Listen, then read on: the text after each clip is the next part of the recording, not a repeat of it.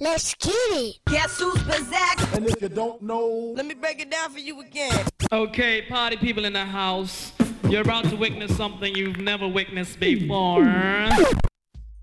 What's up, everybody? Encyclopedia Hip Hop Podcast. It's me, Eclectic, at Tweet Rhymes Life on Twitter.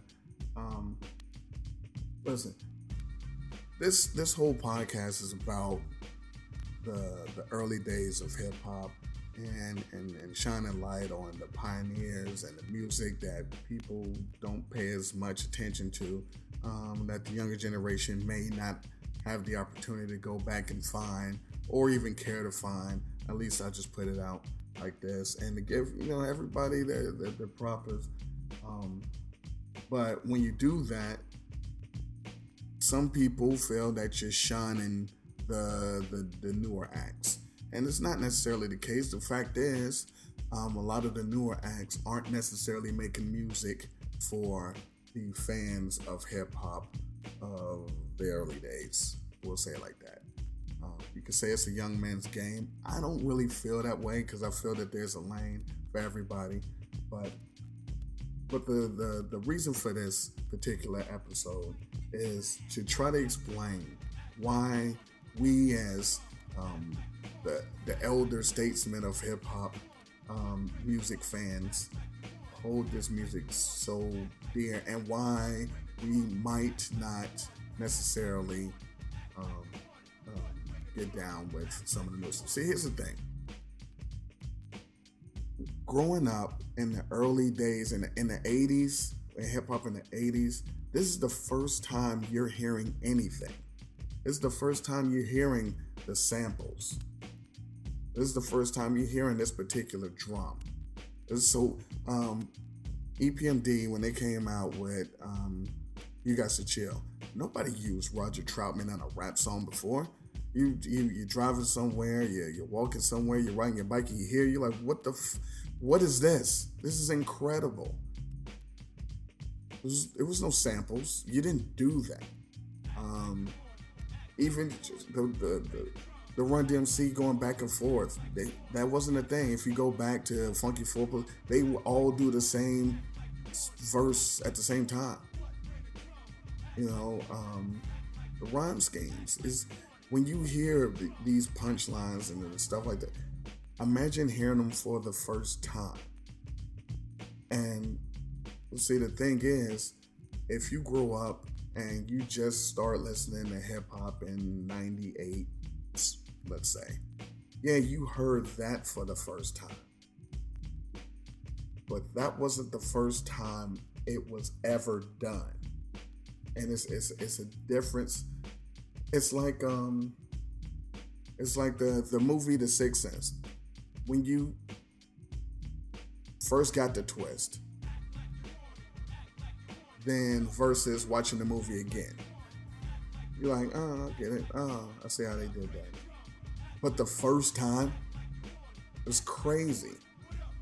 So the story rhymes. It's the first time you're hearing someone rap about their day or going to get this girl or what happened at school, and it's amazing. So when you hear that, and when you hear that kind of creativity, and you hear that kind of artistry, and then you compare it to something else that is kind of, not even, listen, when early hip hop was about diction, enunciation, rhyme schemes, words that you never heard before.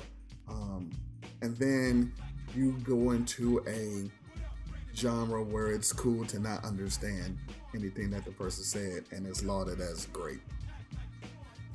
It kind of turns the people who listen to the other stuff off a little bit. It's like, nah, I want to, rap is the words. I want to know what you said. And then it should be dope. The ideas that used to come up or come out of hip hop, I'm gonna rhyme about. Listen, my Adidas, a song about their sneakers. Again, that was never done before. They never did that. And then you heard it, you're like, wow, that is why that's a classic. Because it was also dope.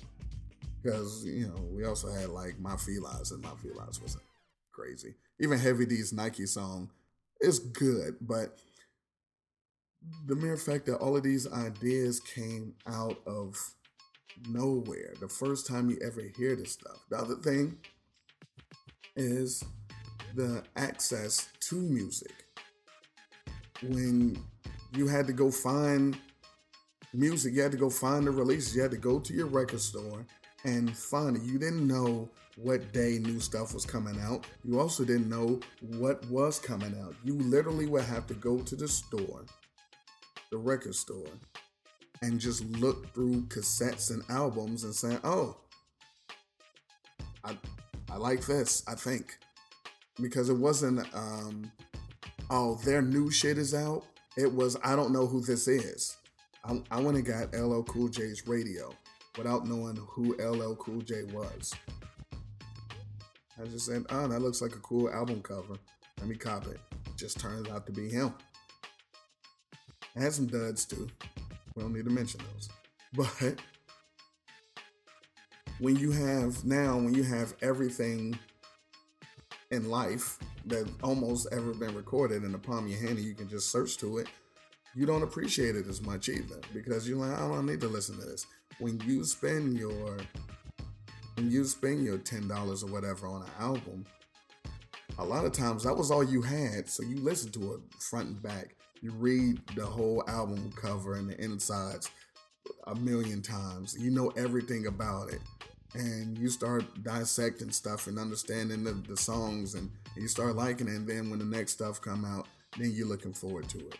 But you don't have to have songs and albums on repeat anymore, because usually I'll just go to this other one. I'll go to this new stuff.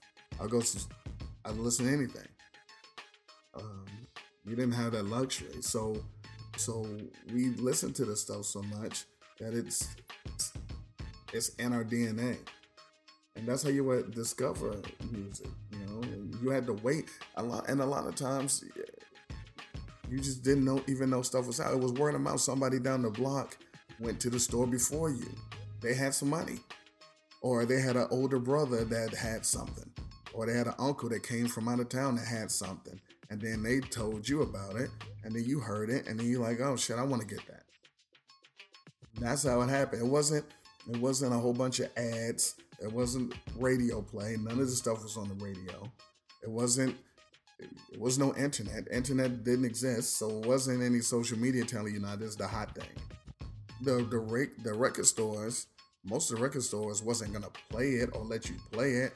They just say this is new, you know. Especially in the beginning of hip hop, they thought it was a fad, so then I wasn't gonna give you any burn on it anyway. So it just had to be dope, and you just had to hear it. So the streets really made what was hot. And the other thing is, when Somebody Dope came out, you only had that album. You had that single. You didn't see them perform. You're a kid. You can't go to New York if you didn't live in New York to see them perform. And if you're a kid, you probably were too young to see them perform anyway. They weren't on TV. Most of them didn't have videos. There was no performances on fucking award shows. There was no awards for them. A lot of people, if you didn't get like a Black Beat magazine or a hip hop, a Word Up magazine, you never even saw the people, because a lot of times they weren't even on their record cover. It was never on the 12-inch single covers almost. So you wouldn't even see the people that you listen to. And that's why when Eric B and Rakim finally came out, people thought that Eric B was Rakim because his name came first. They didn't know what he looked like. It's crazy, you know. I don't know. And so when you're debating about who's dope and who's the GOAT and who's the greatest, we never did that when we were little, because it didn't matter. We would say someone was really good or someone was, you know, we really liked them. We wasn't concentrated on who's the greatest of all time because we were in the times. We were listening to the music. We were focused on the music, not a competition with our friends of who's the best. And then they would, the MCs would rhyme against each other. They would battle. Or they just say in their song, look, I'm better, I'm the best MC. And then someone else would say they're best. Okay. But we didn't concentrate on that. This shit is not important to us. Now, after you had some time, some decades, then if it comes up, we can have a debate about that. But you only can really have a debate like that with people who have experienced all of that. I can't have a greatest of all time debate with someone in their 20s. Because even if they have access to the music, they didn't expand. They don't know. And then their ears are listening to it different. So it's hard to have that debate. You can only have a debate about eras. Like, look, in their little run when they started till now, yeah, they're the best amongst their peers. Sure, we can have that debate all day. It's like sports.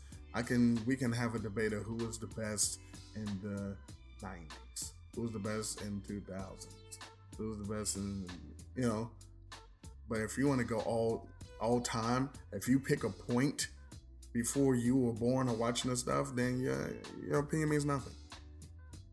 Because most people don't do studies. They don't go back and try to understand anything. They just talk. So I don't know, but it's different when you had to search and find for music and when you heard stuff for the first time. When the first time you saw someone say something, and then when you hear years later people sample that or reference that in songs, it's like, yeah, but I remember when they said it and who said it, and most people don't. Anyway, I just wanted to try to explain a little bit about why us old as fuck people love this old as fuck hip hop so much. It's hip hop music. It's not rap music to us.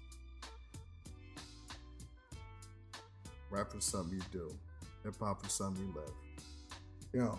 I'm out. In the meantime, in between time, hip hop.